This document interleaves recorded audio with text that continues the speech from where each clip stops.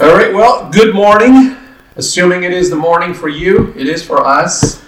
I hope that you already had a good breakfast or dinner or lunch, wherever you are. Stay fed, that's important. Welcome to These Nails Have No Reverse. This is Carlo speaking. I'm here with Eric. Hello, I'm here. We have been talking about deception. We have been talking about how Adam and Eve were deceived in the garden and the consequences that had in our lives. So thank you for being here. Today we're going to be talking about this along the same lines, but just the lies that the devil has put in front of us, and how he's done it from the beginning, and he's still doing it. It has worked out for him very, very nicely. Yeah. You know, not that I should give him any credit by all means, but the fact is he's been successful. People, us included, have been deceived. People are being deceived by these lies. So we're going to get into that. We're going to be talking about that. So if you have any questions, any comments, just please leave them there. You might not agree with everything that we say. Again, this is just the things that we have been learning from reading our Bible, from studying it. So let's dig in. The best lies the devil has. And this we need to note. This is for those who are that would refer to themselves as religious. Okay, but have not accepted the true gospel. This is what we're kind of focusing on, because we know the devil deceives Christians, and we know that mainly he uses to deceive a Christian. I believe he uses, because the world's broken into three categories, I believe he uses lust of the eyes, lust of the flesh. So everything we want to see and everything we want to do is mainly where he deceives Christians, and really it distracts us from having a relationship, because the one goal the devil had in the garden, and the one thing he accomplished in the garden by deceiving Eve, was that he broke the fellowship Adam and Eve had with God, because he was walking with them, and then they were removed from the garden. So the devil attacks us, deceives us with the lust of the flesh and the lust of the eyes, I believe, because the last of the three is the pride of life. That's in reference to 1 John. The world, the things of this world, right? Yeah.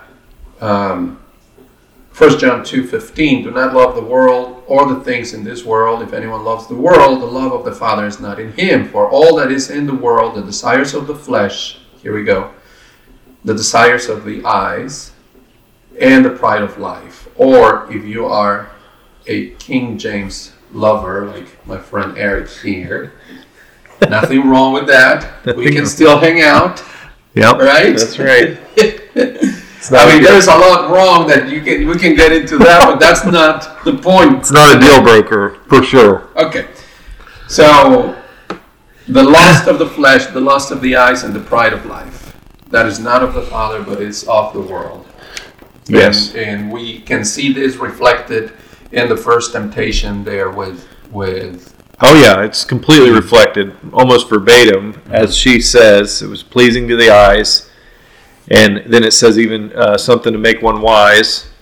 So yeah, it hit all three buttons.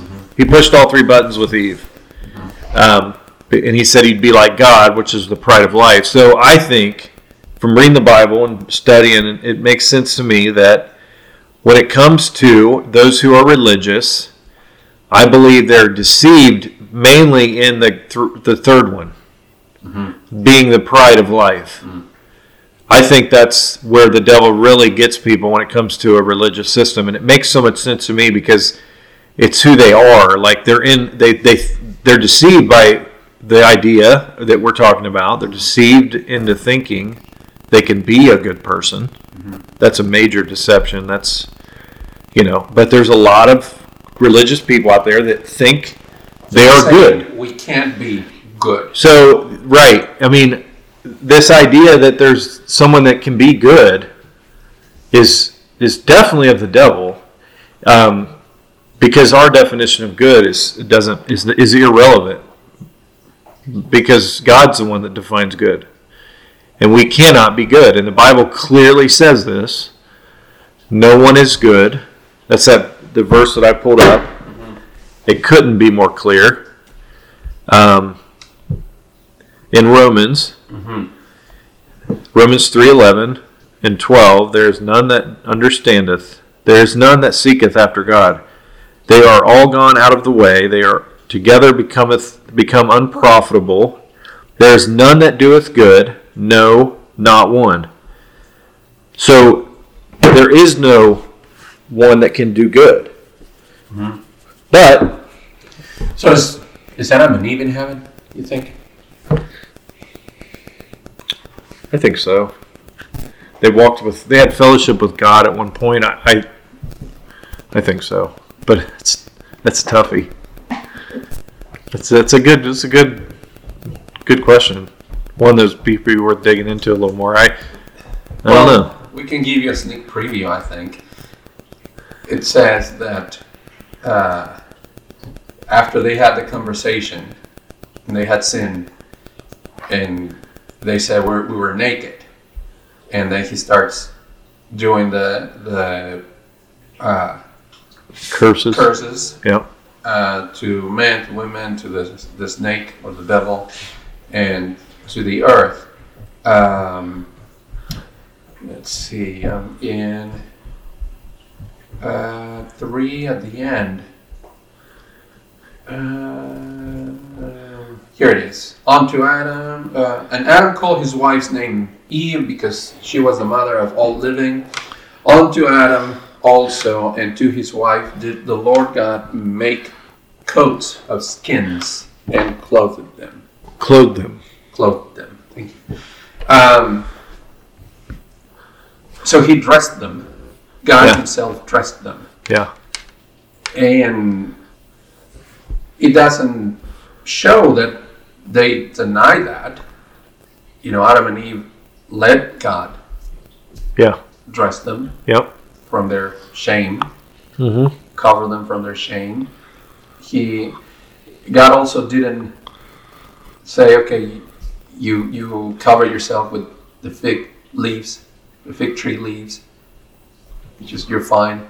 Like, no, that's you trying to fix yourself. Let me fix you. Yeah. And where did this skin came from? Yeah. Right? Yeah. So that's a whole other topic. Yeah. But I think he sacrificed. He probably sacrificed, or if not, is the symbol of a sacrifice. Yeah, right. It doesn't register. Yeah. It's not recorded that right. he did that, but easily assume that he did, because where else would it? Yeah. So there has to be a sacrifice for us to be dressed by God. Yeah. And he did that himself. So Which again, it's not explicit there, and we can look at other verses that talks about Adam and Eve. But I do believe that they are in heaven. They trusted in God. That didn't remove the consequences of sin, which is an interesting little bit there. Right. They were still kicked out of Eden, but they did have to trust in God. Yeah, and he obviously showed his love for him and the fact that he clothed them. Mm-hmm. I had a pastor that I followed for a long time, and the only time I ever saw him cry when he was preaching was when he said when he read that verse. Mm. Yeah, I thought that was amazing. Mm-hmm. Of all the verses he read throughout the whole Bible, and I listened to him, the one time he cried was when he read that God clothed them. Yeah. Because he realized, he really understood the significance of that and how much God loved them and the compassion that God had for them to have clothed them himself. Like you said, he did that.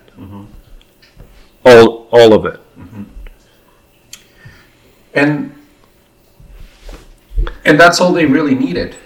God didn't require from them to behave in a certain way. God didn't ask them to. It was already a mess. They had already broken God's trust. Right. So they needed to be kicked out of there. But we can see that salvation, all that it required was God's intervention. It requires zero from Adam and Eve. Yeah. It was God clothing them. Yeah. Right? Absolutely. So where do we get this idea that I need to be a good person? Well, I believe that we have to remember the name of the tree of knowledge of good and evil. And people, now that they have that knowledge of good and evil, they've created the idea that they can be good from that tree, I believe. Because there's a very good reason why God didn't want them to eat that fruit. And it wasn't just because he said not to. There has to be significance to the name of the tree and the effects of the fruit that they ate from the tree. Mm-hmm. And I believe that's mainly where it came from. And the devil knows that if he pushes the three buttons, one of those three buttons, and that's back to the simplicity. And God is simple, even though it's not easy. It can all be traced back to three categories. And if the devil waves one of those in front of us, he knows that it's something we already want. Mm-hmm. And pride of life is a big one. And that's what he uses to kind of get people to believe that they can be good, of any kind of good, and be accepted by God by their own works. Well, if we stay there in Genesis, you see right away Abel and Cain. And Abel, there are a lot of things that it doesn't show in the passage, but we can understand what is going on. Abel being a shepherd, Cain being a farmer? Yeah. And Abel offering sacrifices to God. So where did they get this idea of sacrifices? We don't know. It doesn't say. Right. We do know that God requires sacrifices. But it goes all the way back to Abel and Cain. And then Cain offering his own offering of veggies. Yeah, right. The fruit of the veggie platter. Yeah. And he sees Abel's offering as good, but not Cain's, and he gets upset. So why? Why does he favors one over the other one? Well, because God has certain things in place when it comes to our relationship with him. And the sacrifice that was that he accepted was the one of Abel, because that's how. And you go then to Exodus and Leviticus, and you see extensively all the rules that he gave them for sacrifices. Yeah. Which you think it's so complicated. But then you think about it, that's why Jesus had to come, to make it simple. Yeah. He simplified all of that. All of those rules were fulfilled in Jesus being the perfect sacrifice. And that's why we don't need to do more sacrifices anymore. Yeah. Because he died once and forever. Right. And for all. And there is no need. You go to Hebrews, there's no need for sacrifices anymore. But Cain didn't see it that way. Well, Cain's a picture of religion. Perfect picture. He was doing something that he thought was good. Mm-hmm. And Abel was doing something that he knew was good. His sacrifice had more value. And he was doing something from his heart. And Cain was trying to produce goodness of his own by his own works and through his own ideas. And again, like you said, you can't gather the whole story in there, but you can definitely learn. And I think everything in the Old Testament is a picture of the New. So it's the epitome of religion. The first story or picture of religion in the Bible is there. It's right there. And what did he do? He killed. He got so upset. And is that ironic? Because we just said in the last, we talked about that the religious killed Jesus. Yeah. And that's what this was, right? Yeah. The religious person put to death the one who was a servant, because there's hatred there, obviously. So what is religion? It's man's ability or attempt to be good. I think it's man's attempt to be either good, or you could even take it a step further and say that it's a man trying to be like God. It's man's way to get to God. To be like God, I think, And be like God. An attempt to be, to get to Him. Yes, it's their attempt in their own strength. It's the idea that they can earn their way, really, and it comes in a lot of forms. But I think it's their attempt to earn their way to heaven, but also connected to that, or even replacing that in some religions. I think that it's actually their attempt to be like God themselves, to be their own God. And that perfectly falls into the third category of pride of life. Because Satan fell and said, I will be like the Most High. The I wills in Isaiah of Satan, Lucifer, one of them, I will be like the Most High. I will ascend upon the mount of the congregation. To me, that sounds like someone who wants a stage, someone who wants to preach to a congregation. It says congregation.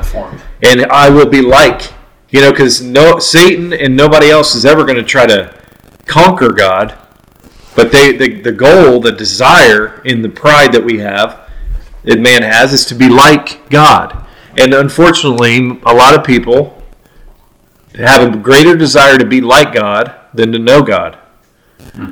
And you have to choose, because I believe those two fruits are offered to each person. I believe we're offered the fruit from God Himself, from the tree of life, the cross, saying, this will give you a relationship with me.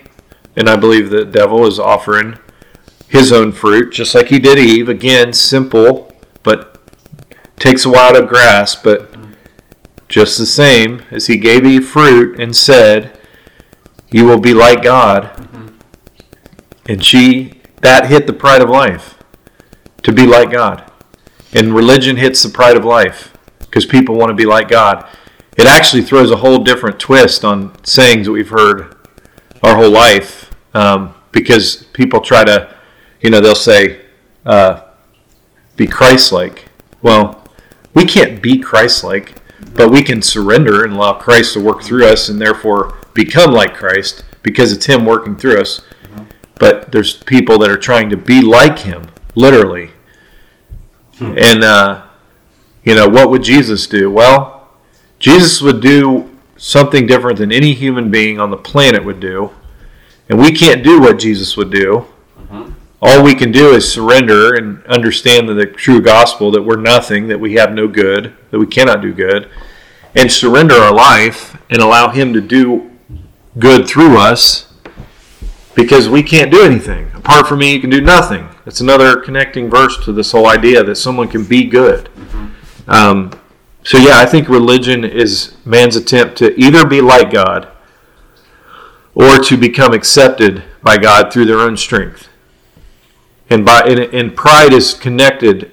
We're talking about how that category is the pride of life. Well, that's very fitting, because the religious people of the world, those who have not put their faith in Jesus, are the epitome of pride. They're labeled by pride because they walk in pride, because they think that they're better than the person standing beside them, or the person down the street, or the person in the pew, or the person in the bar. They think they're better, right? Because they believe they're good. And if you believe you're good, then obviously you also believe that some people are bad. And if you believe some people are bad and you think you're good, then you have pride. Even though we all struggle with pride, religious people have a much greater struggle, or pride is very prevalent because they're producing goodness in their own strength, or at least they think they are. We think we are. Yeah, right. We can't. We cannot. We just read in Romans, there's no one that does good. There's no one. So, the only way that we can do anything good is just through Jesus. And then it's not us doing it, but it's Jesus in us doing it. Yes. And I do think because of that pride, we have a hard time giving the credit to Jesus, letting him do the things. It's like, oh, but what about me? You know, and in culture, especially right now, we believe that we are the protagonist of our life, of our movie. Right. Quote unquote. And I think I mentioned this, there is nothing about this life that we have any it's all him, is what I'm trying to say. Everything good, anything good that is in this world is because of him, because of Jesus. Yes. And anything good in us is because of him. Anything good in us is because of him. Yeah. But we don't like that, because it's like, well, what about me? Yeah. Well, what about you? You're nothing. Why do you... I've heard talks, and it has talks that have nothing to do necessarily with the Bible, but people talk about history, and they said, I have never ever seen this in my life. I'm 45 years old, and I have never seen anything like this in my life. And it's like, are you listening to yourself? 45 years old. And if you think that is a good, solid amount of time. 45. Which, okay, yeah, you probably learn a lot, studied a lot, know a lot. But we are nothing. Our time in this world... Like a vapor. Yes. Yeah. Is nothing. And we think that we are. And he's like, no, man, the more I study the Bible, the more I know that I know nothing, but then that I'm nothing. And that I don't deserve anything good. Yeah. I mean, I deserve the punishment for my iniquities, for my sin. And again, I don't like to use, what are those called? Christianisms? Yeah, that sounds right. And I think that sin has been becoming this cliche word anymore. That we throw out there, and then people already have a baggage of preconceived ideas and feelings against this word, and that's why a lot of churches don't talk about sin. The Bible calls it sin, but when you stop and think about it, sin is just anything that goes against God. And think about, like, what does religion do with sin? They give it degrees. Yeah, and that is not. I mean, that is not in the Bible. Talk about God not being the author of confusion. Where are they getting their list of the sins that are that are like off limits and the ones that are okay? Because I've heard it said, like, so, if they develop a list and they say these are the major sins, eating food isn't on that list, right? Because no one can stay on a diet for more than 3 months. Right. So, I mean, surely we're not going to add the idea of eating certain food as a major sin, but yet that's the one that cast Adam and Eve out of the garden. Mm-hmm. So where is this idea that there's degrees to sin? And that, and I've heard it said, so that if the greatest, and we know the greatest commandment is to love God with all our heart, soul, mind, and strength. Mm-hmm. And if that's the greatest commandment, then how is that not the greatest sin not to? Right. But no, not for us. As long as we don't murder or commit adultery, or for some people drink alcohol, or smoke cigarettes, or use the Lord's name in vain. And I know they know good and well they're not loving God with all of their heart, soul, mind, strength. But they're good in their own eyes because they don't do the list of major sins that that's what religion does, to create a system where they can believe falsely that they're good. It's because of what they don't do. And it's in their own, they've developed that in their own because of the knowledge of the good and evil. And you think, going back to Cain, he was doing what was right in his own eyes. And he was appalled when God told him, no, that's not the way. Yeah. And instead of correcting his attitude and right. what he was doing, reacting with humility. Yeah. He went like, no. Yeah. This is how I'm doing it. Yep. And not only that, like you said, he killed his brother. But I think in many cases, in many ways, that's how we react when we are told that we're wrong. Because we let it get to our pride. Yeah. Right. Agree with that. And there's pride in every sin, I believe. No matter what the sin is, there is pride in it. And again, if we define sin as going against God and what God has established, then who if you're going against somebody, you're going for somebody else. Yeah. So who are you going for? Yeah. I mean, I'm not gonna kill somebody for my neighbor. Yeah. Right. Right. It's either because I'm getting something out of it, or because I have something against that person. Right. So it all starts again with me. Yeah. So I think that is an important thing to identify when I am doing things, especially when we talk about religion and spirituality. The things that we do,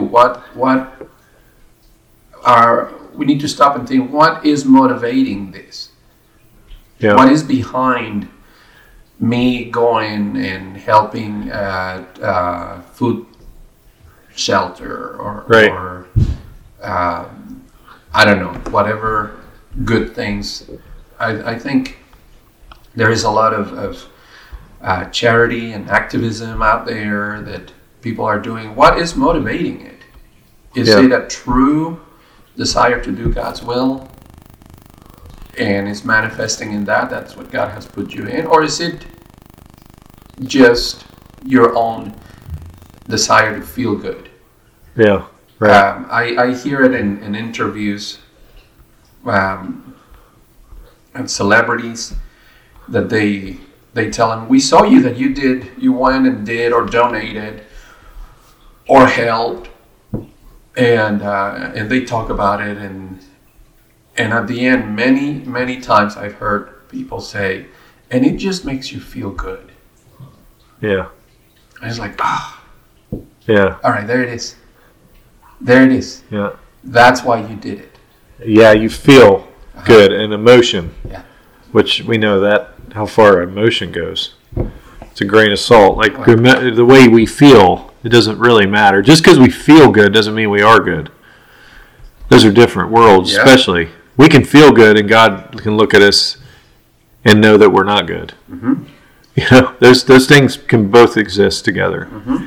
And you're right. You're absolutely right. They do a lot of those things, and they deceive themselves into like that feeling of I'm good. Right. I did good.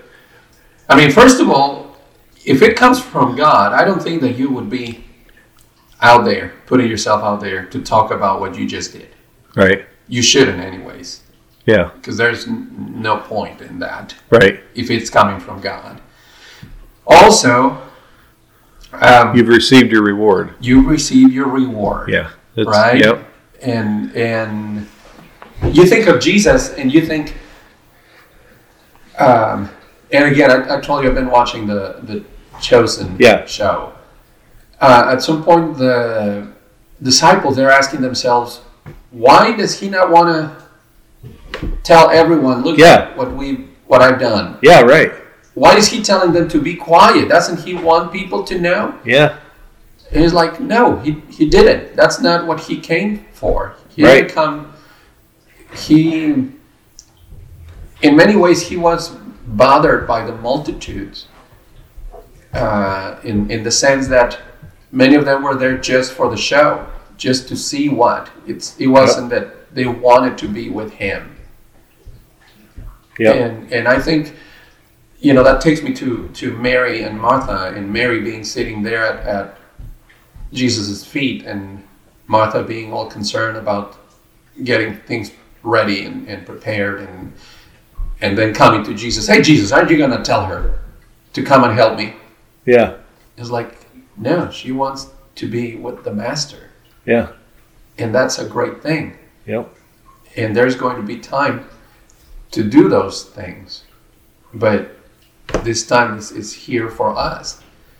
And there's the whole Martha, Martha. That's just great. Jesus just saying Martha, Martha. You can see the humor in that. Yeah. I do believe that Jesus was a fun guy to hang around, regardless of all them. Regardless that he was God or he is God. Yeah. Just as a man, as a dude. Yeah. Oh, I'm sure. It would probably have been fun. Yeah, I agree. Scary. Intimidating. Definitely. But fun. So. Yeah. Anyway, don't go away. We're not running out of things to say. We've got plenty of things. So then, talking about sin, how is sin forgiven?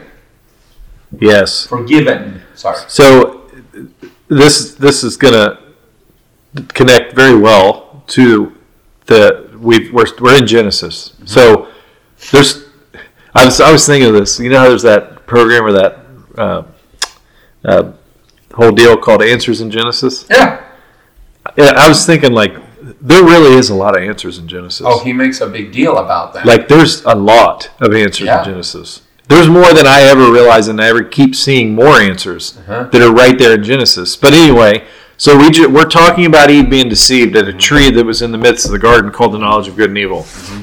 And then you just happen to come across a verse in Isaiah 66 that says, so Isaiah 66, verse 17 and 18, and it says, they that sanctify themselves and purify themselves in the gardens behind one tree in the midst, eating swine's flesh, and the abomination and the mouse shall be consumed together, saith the Lord. For I know their works and their thoughts. It shall come that I will gather all nations and tongues, and they shall come and see my glory. So this idea of forgiving sin, here we go, finding a verse that mentions a group of people that sanctify themselves and purify themselves, and they do it behind, because they're naked and they're hiding, behind one tree in the midst, which is, I believe, for sure, the same tree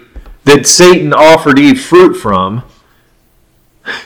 Come on. It's the same tree. They're hiding behind it. And what are they doing? They're forgiving themselves of their own sin. And they're purifying themselves. That's religion. I mean, this is, in my opinion, when you want to talk about simple and the simplicity that is in Christ, that's mentioned in the New Testament says, lest you be deceived as Eve was, as the serpent deceived Eve, your minds would be corrupted from the simplicity that's in Christ. And this whole religion, this huge idea, because there's so many. There's we know the groups. We're not going to call them out because we don't need to, but we know what they are. Yeah.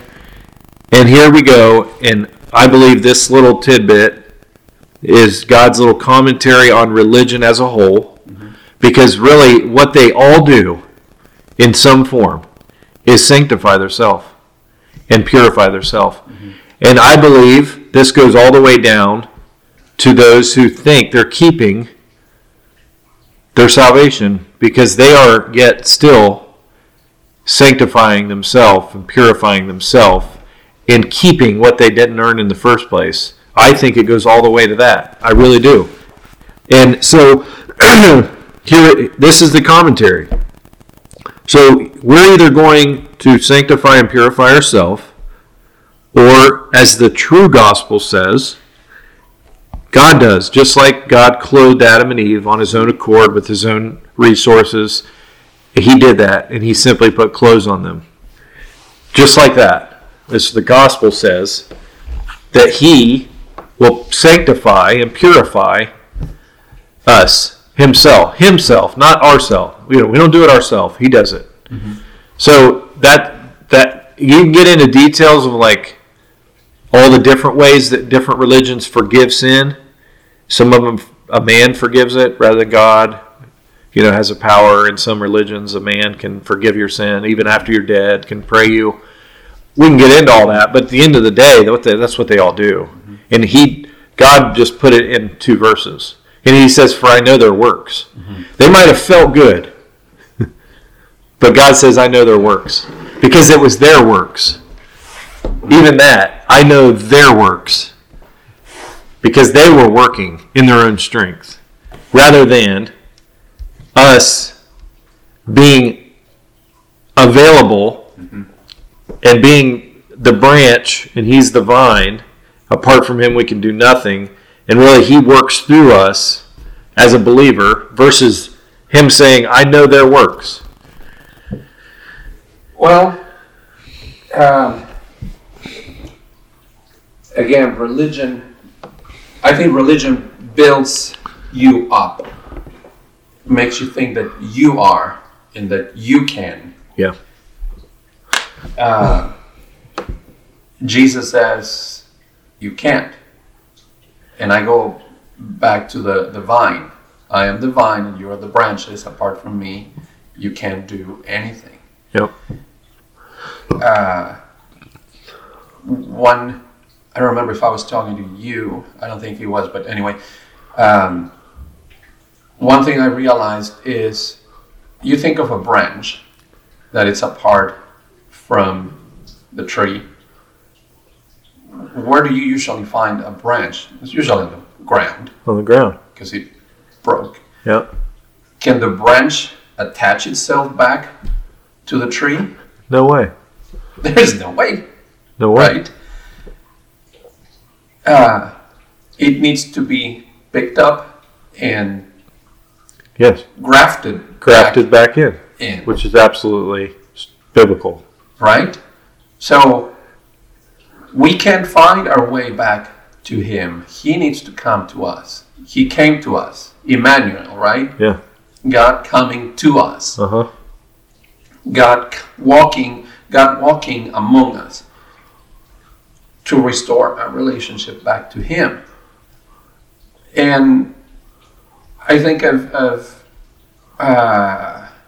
the miracle, the man who couldn't walk, and they lowered him through the roof, and everybody just watching and waiting for Jesus to tell him to start walking, and boom, as usual, Jesus surprises everyone and tells him, your sins are forgiven. And the Pharisees just go nuts. Yeah. Tell him, who does he think he is? Yeah. And it's interesting that Jesus, the Bible says, he knew what they were thinking in their hearts. And then he addresses that. What is easier for me to say? Your sins are forgiven, or to tell him to get up and walk? Yeah. And then he says, so you know that I have authority to forgive sins. And then he looked to the men, get up and take your bed and get out of here. So he's the only one that can forgive our sins. Our attitude is the one of the prodigal son. That is just the perfect example of the gospel. You know, the son came to his senses after he wasted everything and realized what he had done. And he said, he just sucked up his pride and said, I need to go back. My only hope is to go back to my father and tell him I'm sorry. And you don't have to consider me your son anymore.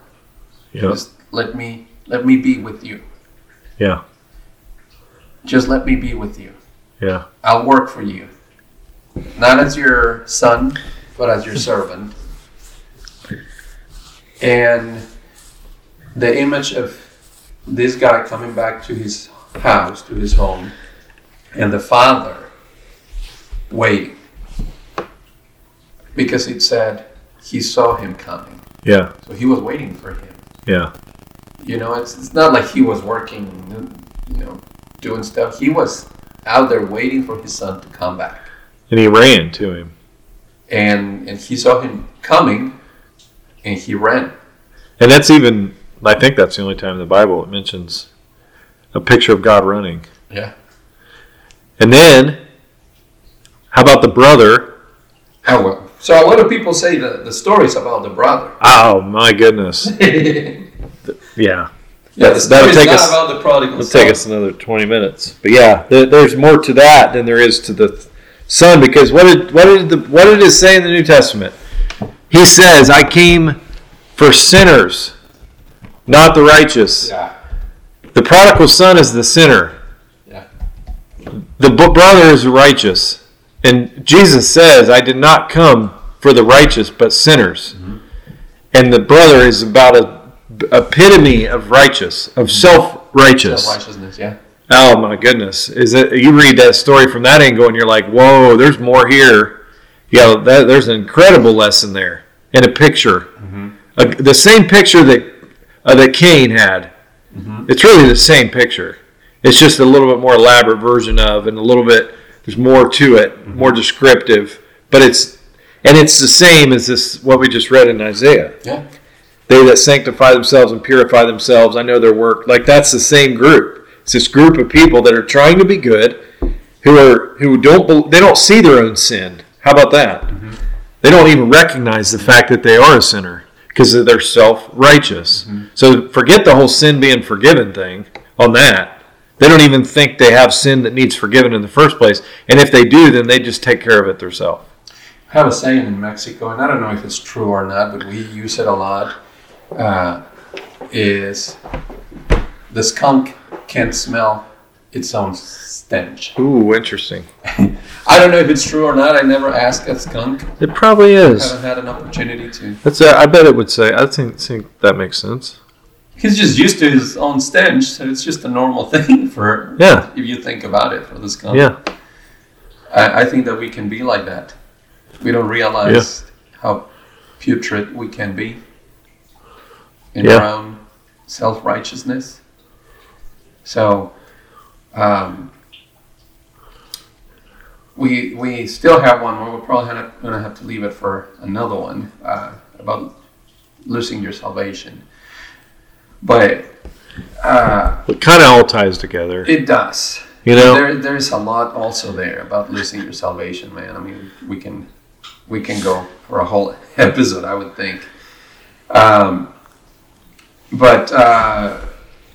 So the only way that we can be good is just through Jesus. And the point is not to be good.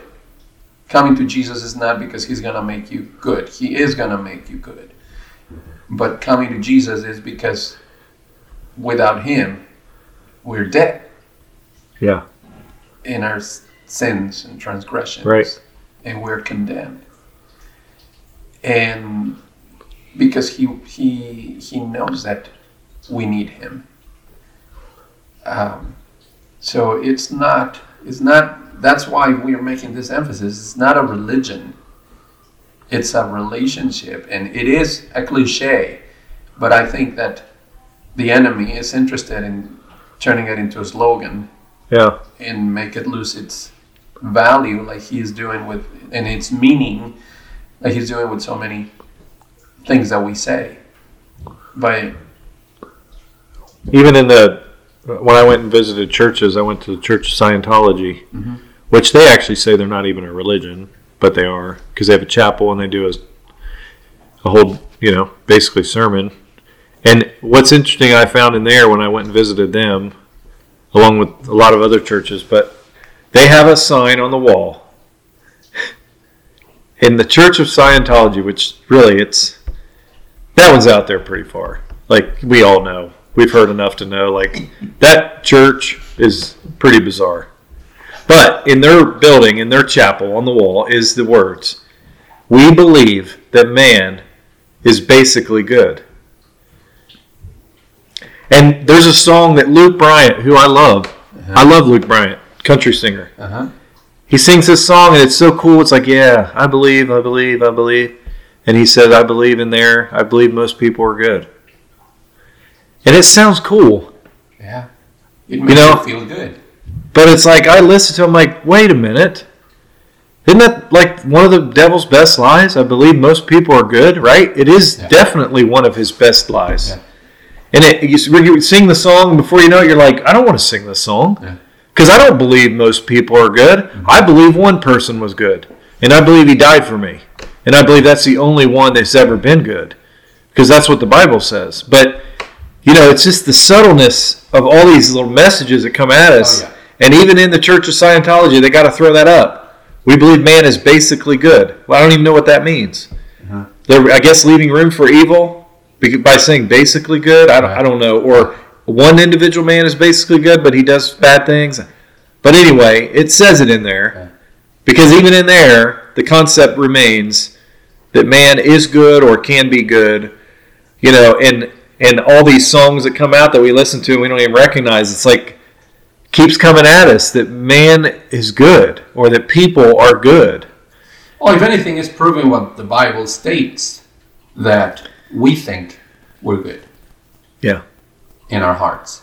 Right. And we're wrong, but if going along with the music references back in the 90s, I had in school two friends who were huge Nirvana fans, and Kurt Cobain had just passed, killed himself anyways.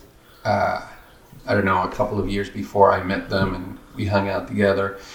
And there was this T-shirt a guy was wearing, and we saw it, and we were fascinated by it. And it was a quote by Kurt Cobain that said, "I hate myself and I want to die," which, it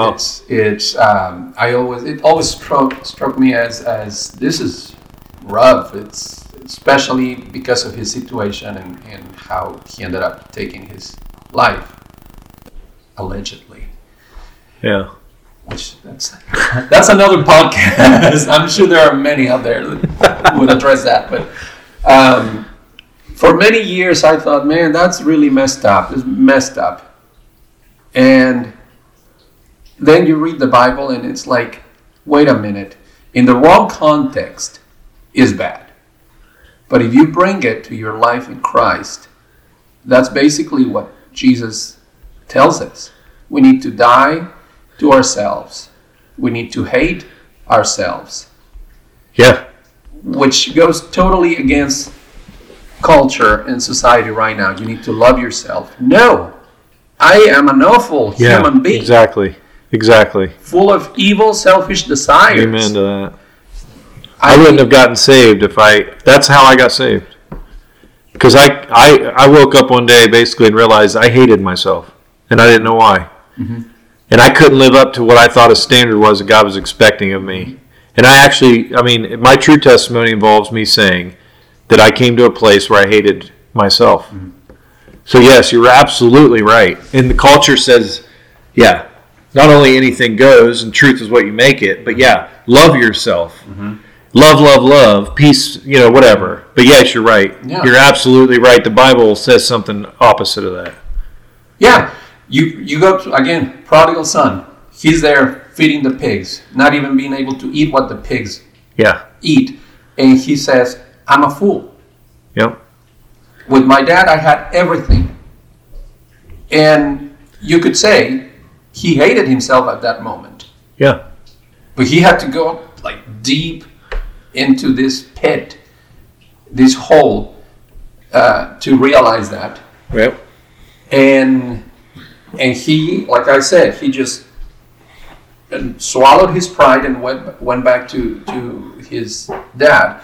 But he didn't go to his dad like, hey, Dad, I'm here, your favorite son. Yeah. No. He came in humility. Yes. Which is where we have to come to God. Yes. Broken. Yes. And desperate. Mm-hmm. And have nothing. Mm-hmm. That's the gospel. So, quoting Kurt Cobain, but in the right context, I hate myself and I want to die. To myself, to my evil desires, to my selfishness. Yes. And let Christ live in me. It's interesting. That's really interesting. Hate myself gets you ready to hear the gospel and accept the gospel. Mm-hmm.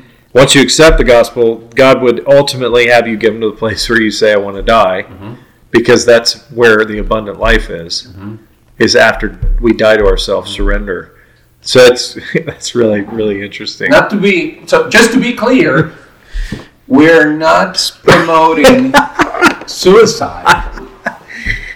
We are promoting a life of abundance in Christ. Because abundance, not wealth. This is not wealth. This is abundance of life, spiritual life in Christ. Yeah. And we're not, because religion says what? They say try harder. Yeah.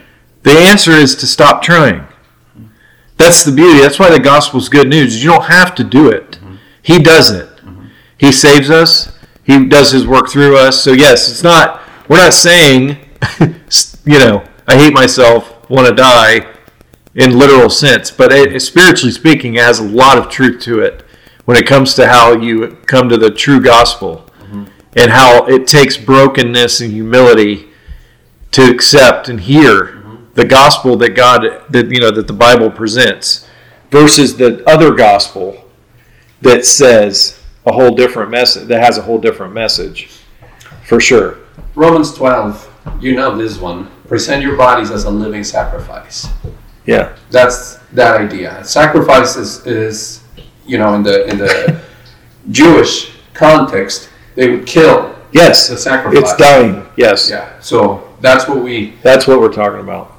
And that's what we're supposed to do, to sacrifice our lives, but then offer it as a living sacrifice. Yeah. So that's the beauty of it. You don't have to die for Christ.